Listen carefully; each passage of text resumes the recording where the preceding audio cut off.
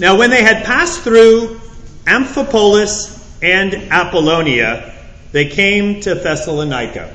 But by the way, the title of my sermon today is Flip It on Its Head. Because we will see that happening through the disciples of Jesus here in this section of the second missionary journey. But we're also going to look more keenly into the missionary journey and look at some of the details here. So what we're reading right now in verses 1 and 2 is what I'm showing on this slide right here. And so it says, now when they had passed through Amphipolis, where were they? They were in Philippi. Right? And so as they go from Philippi, they go to Amphipolis and Apollonia. Then they came to Thessalonica, where there was a synagogue of the Jews. And Paul went in, as was his custom. That's a helpful phrase too. And on 3 Sabbaths, reasoned with them from the Scriptures. So, just a simple map, a simple phrase. You might read this and just pass by it and not give it much more of a thought and think that it's nothing more than a travel log. But in order for these conditions to exist, God had to move Western civilization over the course of 600 plus years in order to see these conditions to be just right. And these conditions being just right, and it's right around this time and on this section of the journey that Paul would write these words. That he's just leaving Galatia. If you kind of look over to the right of this screen, he left Galatia, entered into Macedonia because there was a vision of a man saying, come on over here, come on over here. And when he left Galatia and he came over here to what we're seeing on the screen here, this is what he wrote. He wrote, at just the right time. And I'm probably shortchanging the depth of what he wrote there. Really what he says is, when time had reached its overflowing fullness. So in other words, when the conditions were overflowingly right, perfect storm time, then God sent his Son, born under the law, born of a virgin, and brought him into the great explosion of love that is about to happen. But it doesn't happen until all of these conditions are just right. So let me read on. This is just the framing of this. But let's look at now what happens here in Thessalonica. And again, Paul went into the synagogue on the Sabbath, 3 Sabbaths in a row, 3 weeks. He's in there reasoning, kind of back and forth, dialoguing, Socratic method type stuff. And as he continues in this kind of dialectical approach to teaching, it says he was explaining and proving that it was necessary for the Christ to suffer and to rise from the dead. Amen. Saying, this Jesus who I proclaim to you is the Christ. To that audience, there are Jews and there are Greeks in there. They're hearing something that would cause their jaw to drop. They are having to be convinced through a very deep debate and very expert back and forth dialogue that the one that we've been studying in these scriptures, the Messiah or the Christ, the one that is to come, the great deliverer, on whom all our hopes are pinned, I'm here at just the right time under these conditions to tell you it's Jesus. And this Messiah is, you don't know the half of him. As a matter of fact, he died and he rose. Probably they said, what do you mean he died and he rose? Where do you get that from the scriptures? And then he went into the scriptures to show, no, it was mandatory, absolutely necessary in order for us to have redemption, in order for us to have new life. It was necessary for him on our behalf to die for us and to raise again so that we could have not just a Messiah, so that we could have a mind-blowing deliverer. And his name is Jesus. And get ready because I'm bringing him your way. And this is what happens in all of these synagogues along the way with Paul. And again, just the right time. Verse 4, and some of them were persuaded and joined Paul and Silas. And listen to this, as did a great many of devout Greeks and not a few leading women. which means that this synagogue was filled not with just Jews, but this synagogue was filled with the Greeks or the pagans that were kind of pressing their nose up against the glass, wondering, what are those Jewish folks in there reading about? What are they looking at? Wow, that looks like something so far beyond what we understand among our gods. We want to know more about this. So this is the conditions what Paul arrives into. Jews that are earnestly seeking with a bunch of Greeks that are also saying, man, I want some of that. Whatever it is that they're having, I want some of that. And then Paul arrives and says, hey, by the way, what I'm telling you about all of this goes way beyond even what the Jews were hoping for. And it was always meant not just for you Jews that are here, but for all of you Gentiles that are out there on the edges. It's meant for you as well. It landed in just the perfect condition at just the right time, and there was a groundswell of astounding response, and the world began to change. And astoundingly, the Roman Empire, throughout all of the Mediterranean basin, the entire worldview absolutely flipped on its head in one generation. Praise God. Amen. When stuff like that happens, it doesn't just happen without an equal and opposite reaction. Verse 5, but the Jews were jealous, and taking some wicked men of the rabble, they formed a mob, set the city in an uproar, attacked the house of Jason, seeking to bring them out to the crowd. When they couldn't find them, they dragged Jason and some of the brothers before the city officials, shouting, these men who have turned the world upside down. Don't you love that phrase? These men who have turned the world upside down. The word there is the word to stand, but to stand and then flip it. So it's literally this idea of the people who have flipped the world on its head. That's right. Everywhere they've gone, they've caused this kind of an uproar. And you know what? If we're really sharing the gospel of Jesus, there's no way anything but that could be the result. Who have turned the world upside down, they've come here too. They're here. And Jason has received them, and they are all acting against the decrees of Caesar, saying that there is another King Jesus.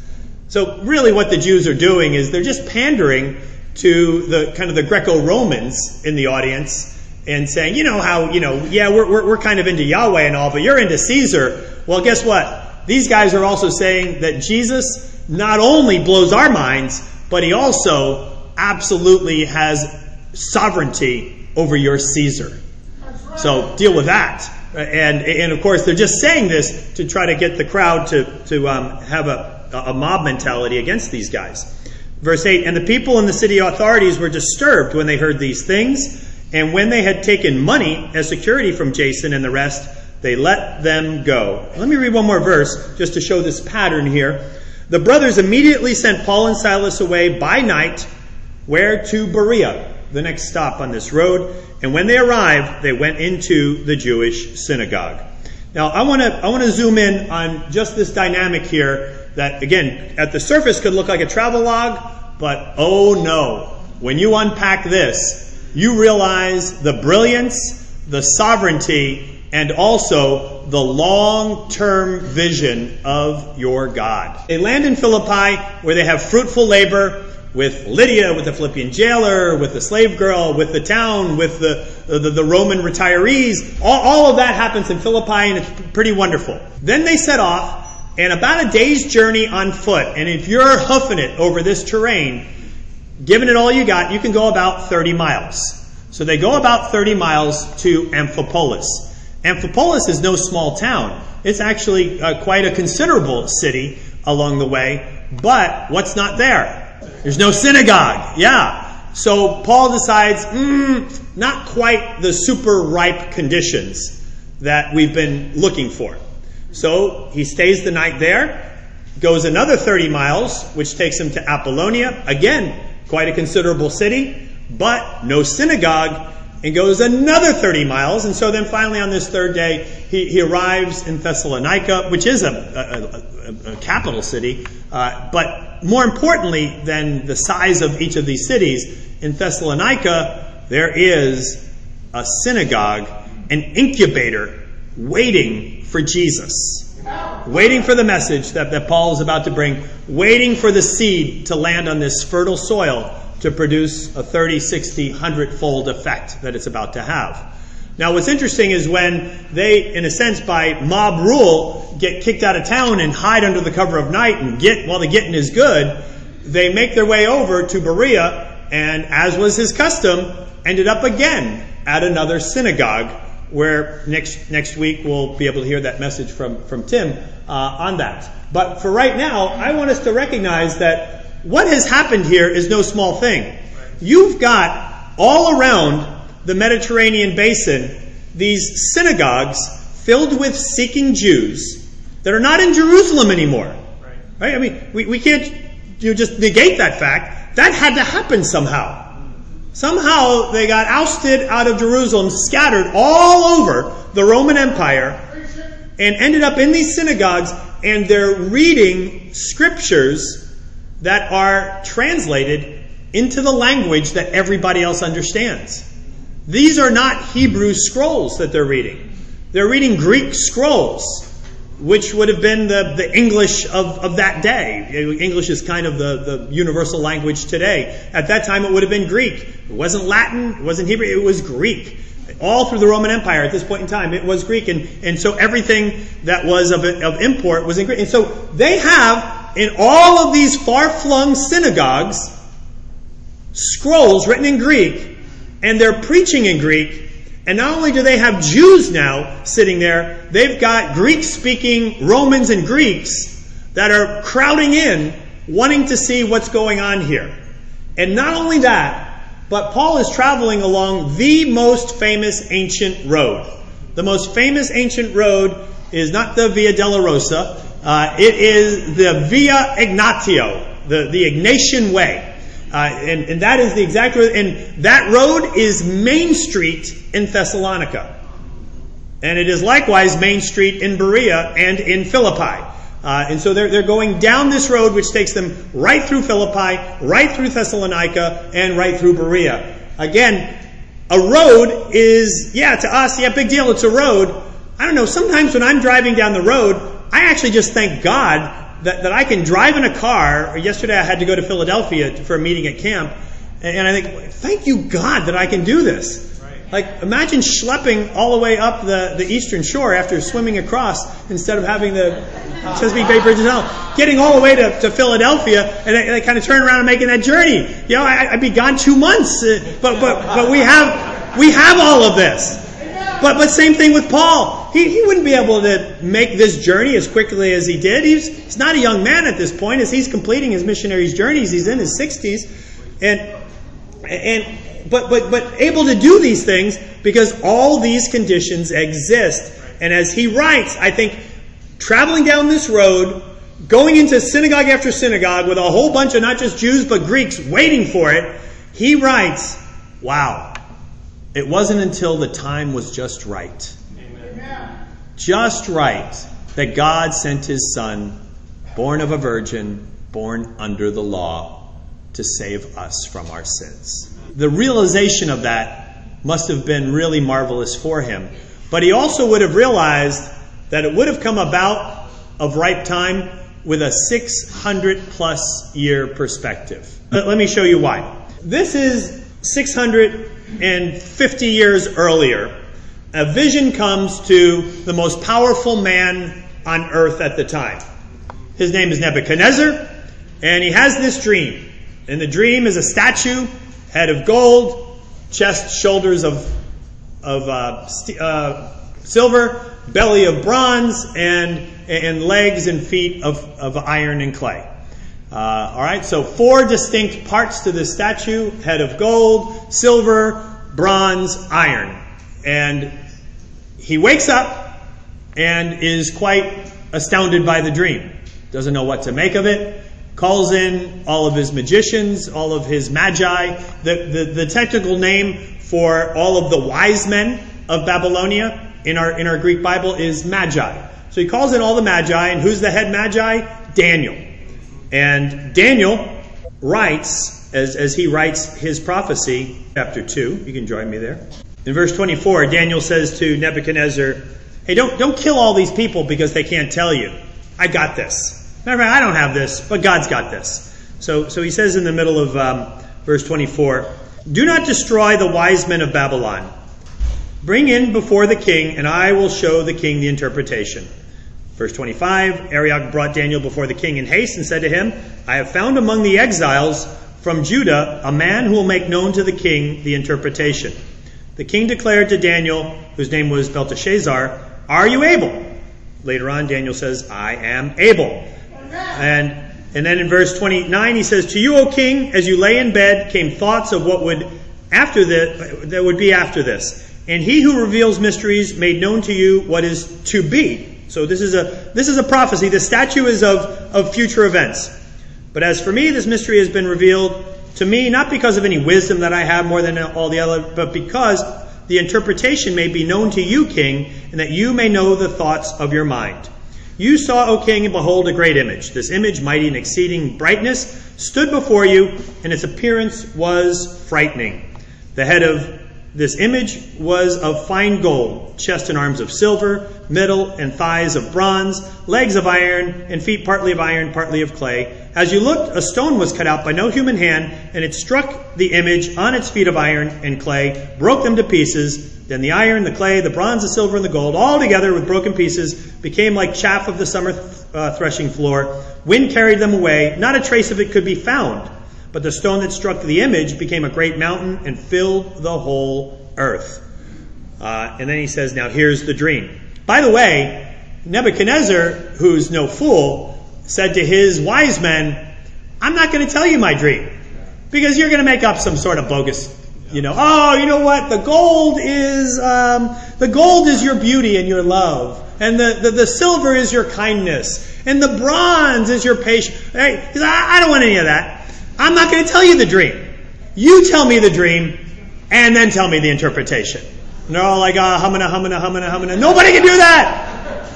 Good, off with your heads. And that's when Daniel steps in and tells him not only the dream, that's the big part here, is that he was able to tell him the dream, but now he's like, okay, now let me educate you a little bit here, Neb.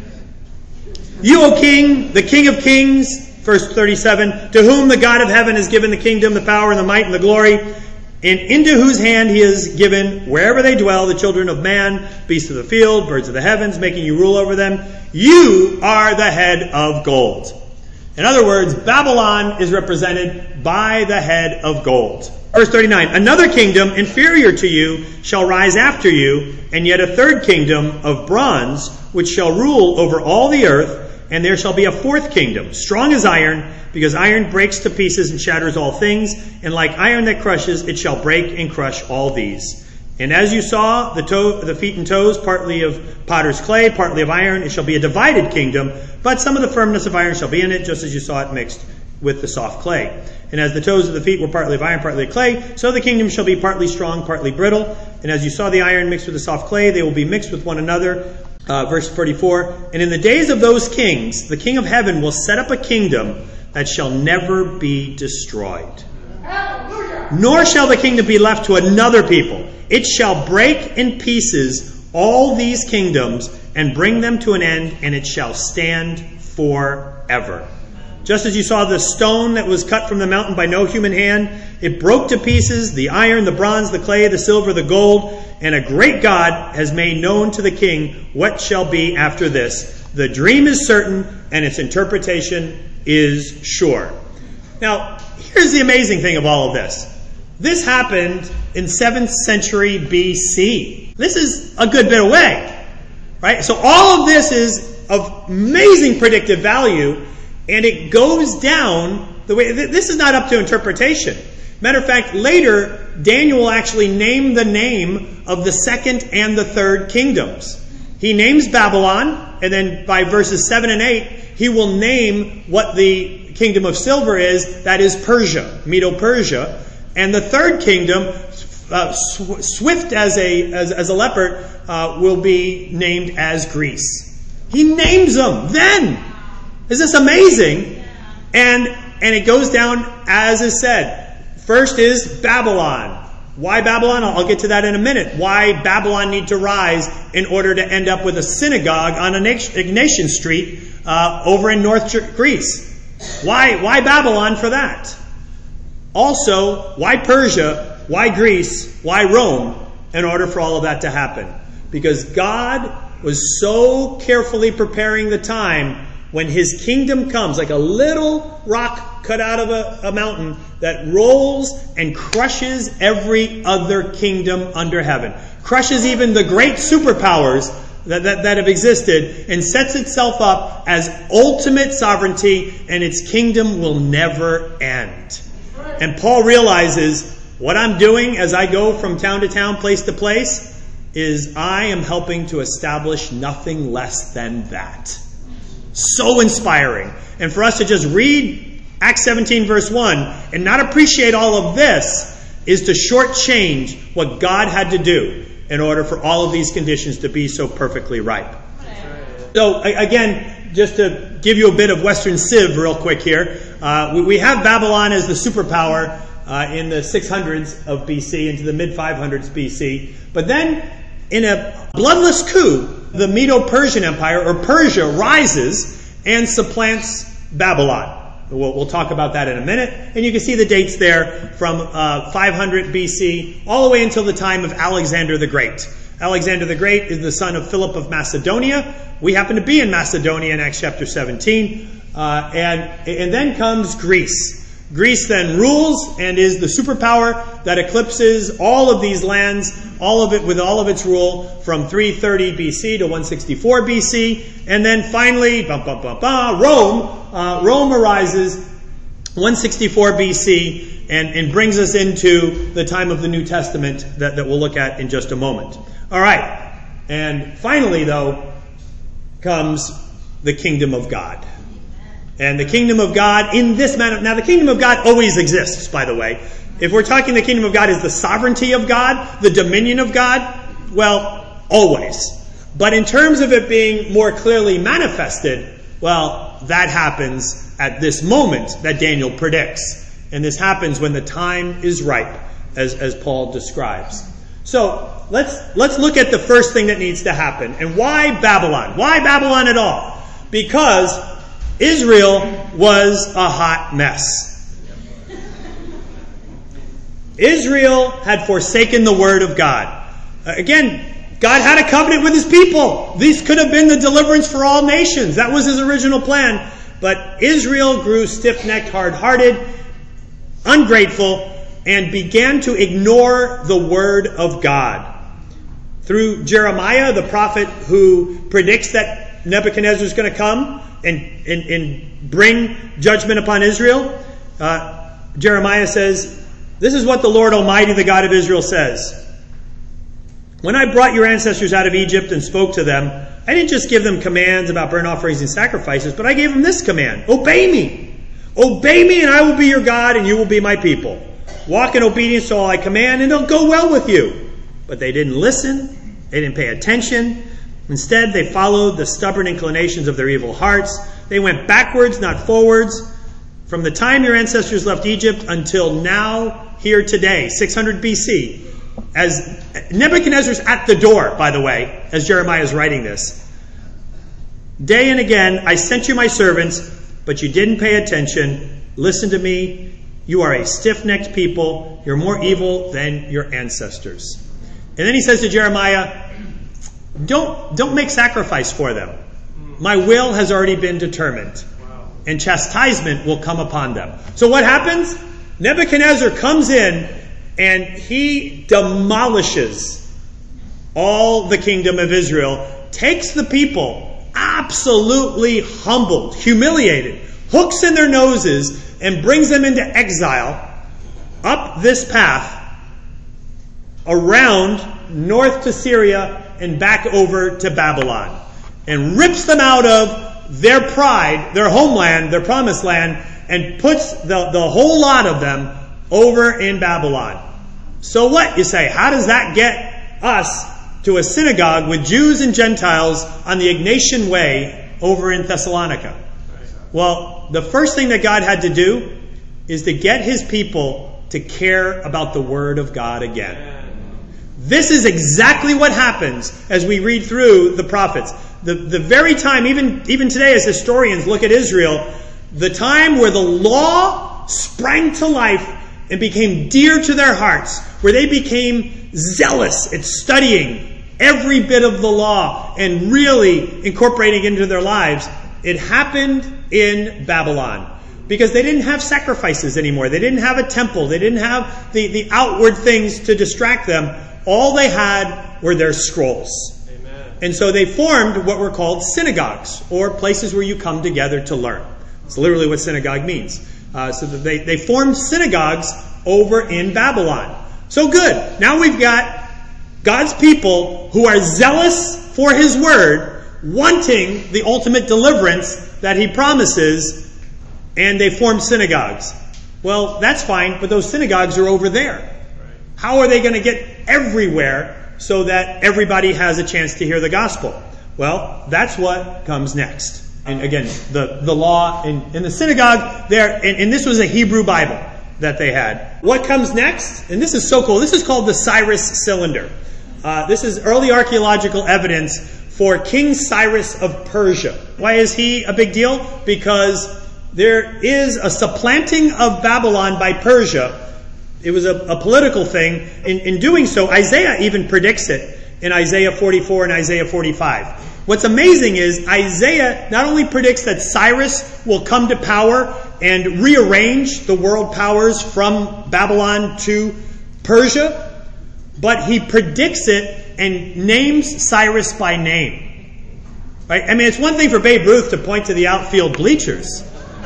But Isaiah, 180 years before Cyrus takes the throne, 150 years before he was born, writes of him at the end of Isaiah 44 and the beginning of Isaiah 45.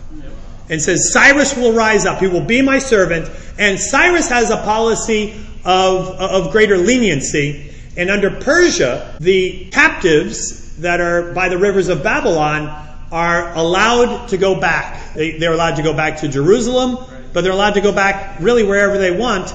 And where they go is they go back to Jerusalem, but it's the great dispersion of the synagogues. That synagogue system became so dear to their hearts, they took it and went all over the known world and established this, thanks to Cyrus. What was concentrated in Babylon then exploded all around the Mediterranean basin and was waiting for the Messiah as they studied the scriptures. But we still have more to go. Because in every one of those synagogues, there were Hebrew Bibles. And in every one of those synagogues, it was a very closed system where it was just Jews. So something else happens, and it's this guy. Anybody who knows who this guy is? Alexander the Great.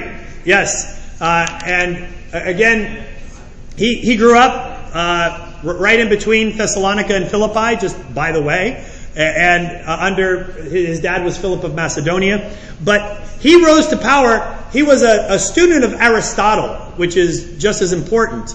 And as a student of Aristotle, the thing that he loved was Greek culture. And he wanted all the world to have access to all the great books of ancient civilization. So he had all the lands where he conquered bring together all of their collective wisdom, and he appointed scholars to translate those. This resulted in the great Greek translation of the Old Testament known as the Septuagint. Again, it happened by the mid-3rd century BC. So by about 250 BC, you now had in all of those synagogues Bibles being studied by Jews, but now everybody in those synagogues spoke Greek and read in Greek. So every one of these spots now, if we zoom in on them, we now see not a Hebrew Bible, but now we have in every one of these synagogues Greek Bibles and Greek speakers. You know what that does? It makes the Word of God accessible to the population outside the synagogue. And when that happens, the population outside the synagogue starts to get attractive. Because if you compare any writings of any ancient religion to the justice, the social justice, the fairness, the beauty, the love of God that you see in the Hebrew Bible, which is translated into Greek, by the way, no contest. So it's no wonder that throngs of outsiders begin to be hangers-on, and very devout hangers-on. Devout God-fearers is their title, as they now are pushing into these synagogues, wanting to hear and really starting to look forward to the Messiah, just as the Jews are as well. So that's pretty good, right? We got some pretty good conditions with all of these far-flung little centers of seekers available now, with a language that everyone can understand, a Bible that everyone can understand, but they still need to be connected somehow. Because in the ancient world, to take a walk from Amphipolis to Apollonia is taking your life in your hands. It's Wild West times 100. I mean, you were at the mercy. As you went down a road, if there was a road, you were lucky to make it to your next destination. And so the big deal is that now all of these little learning centers with Greek accessible Bibles and hangers-on from the general population, they're all there waiting. Conditions are really becoming really ripe now. And all God had to do was use Babylon, Persia, and Greece. But he's not done, because he now needs to bring order to the world. And that order is known very famously as the Pax Romana, or the peace of Rome. And the fourth kingdom that Daniel says is going to rises up, and especially is made known through Augustus Caesar. And right before the birth of Christ, Augustus Caesar, in securing his reign, is able to establish, as the greatest administrator of the ancient world, peace.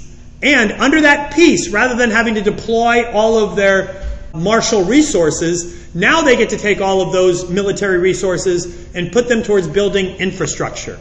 And what they do is they clean up the seas of pirates, they clean up the roadways of bandits, and more importantly, they build the roadways. So underneath the Pax Romana, right before the birth of Jesus, right before, and for the next 150 years after, you then have this massive scale of building connectors between all of these places that God has dotted all around the ancient world, waiting for the fullness of time, and now they're all connected. But how cool is God that he, in his sovereignty, is able to just kind of move Babylon, move Persia, bring in Greece, use Rome.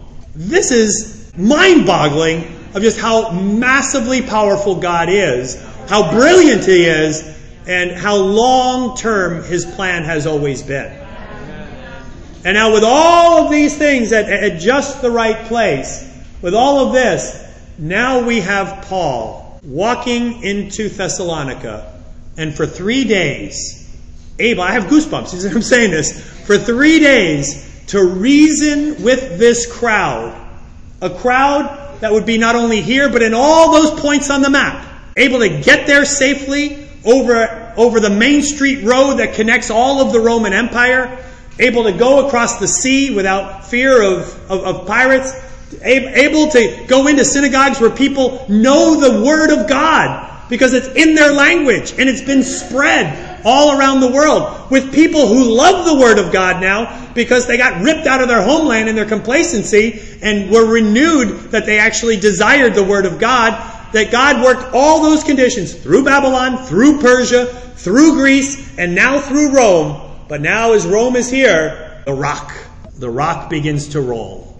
and heads towards all that man sets up as power. And as this statue stands, literally the same word that is used for upending, standing on its head, all of the world, as this statue stands, that rock strikes the statue, doesn't just flip it on its head, but abolishes it so it becomes like dust, so that it just scatters to nowhere. As Isaiah 40 also says, the nations are like dust on the scales.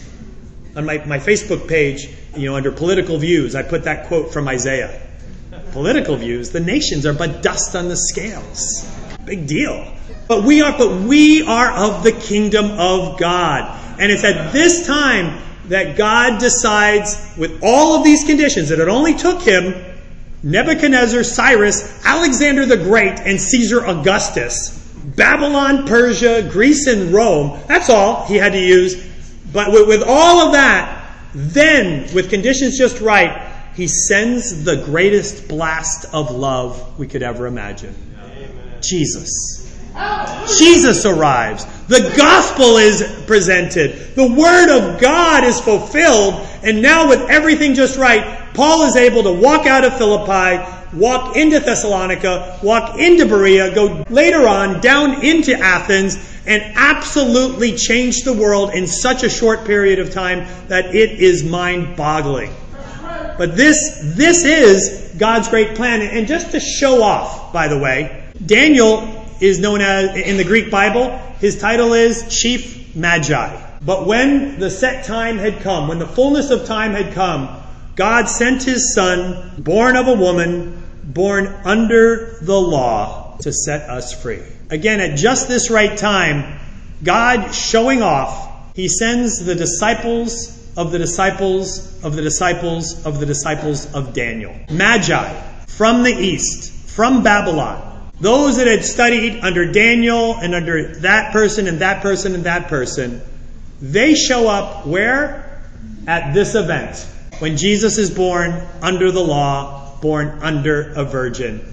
Just in case you're wondering, God just got lucky? No, he didn't just get lucky. The scriptures and Isaiah just got lucky? Jeremiah just got lucky in what he predicted? No, God had a set plan. He had a dearest of all desires to gather his creation, his people, not just the Jews, but all people, to know him, to know his love, then to send the explosion of love through Jesus. And by the way, for us, I think we've got to recognize the civilizations that God has set up to make it so full for us to be able to share the gospel. You live in cul-de-sacs and subdivisions. You are in workplaces where people are gathered together with discretionary time to talk at a water cooler. We have universities where people are gathered, military bases where people are gathered. We have all of these conditions that are here for us, just as they were there for Paul and Silas as they went into Thessalonica. And when they arrived, they turned the world upside down. Not because of how awesome they were. They turned the world upside down because they brought Jesus. Amen. Jesus unfiltered. Not a compromise of Jesus. Jesus unfiltered. And my charge for us here in Virginia Beach, North and South Virginia Beach, let's turn this place on its head. Let's turn it upside down. It's not your great effort. God has already got you. He's been arranging this for centuries. You're not running against the wind. You're running downhill with the wind according to God's will. You're doing his will. He's arranged it all already. This emboldens me like nothing I can tell you. To know that I am in wonderful alignment with the will of God. And so as my final charge, you can hit the button. What a time to end. There we go.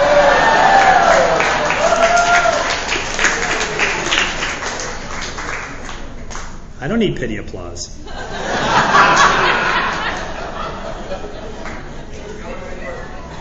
As a final charge, Coastal, South Beach, you're part of God's amazing plan. And you're doing it in just the right time, at the fullness of time. Let's bring Jesus. Let's bring Jesus and see the way that he flips everything on its head. Let Jesus come out of your mouth every day this week to somebody that needs to know Jesus unfiltered. Somebody that needs to know Jesus with an uncompromised version of Christianity. Let's know that we are in the great long timeline of tradition that is the will of God, and we get to be part of something so far beyond all of us. Let's turn it upside down. We're dismissed to fellowship. Coastal, we do have a leaders meeting in about 15 minutes. Amen. Thank you.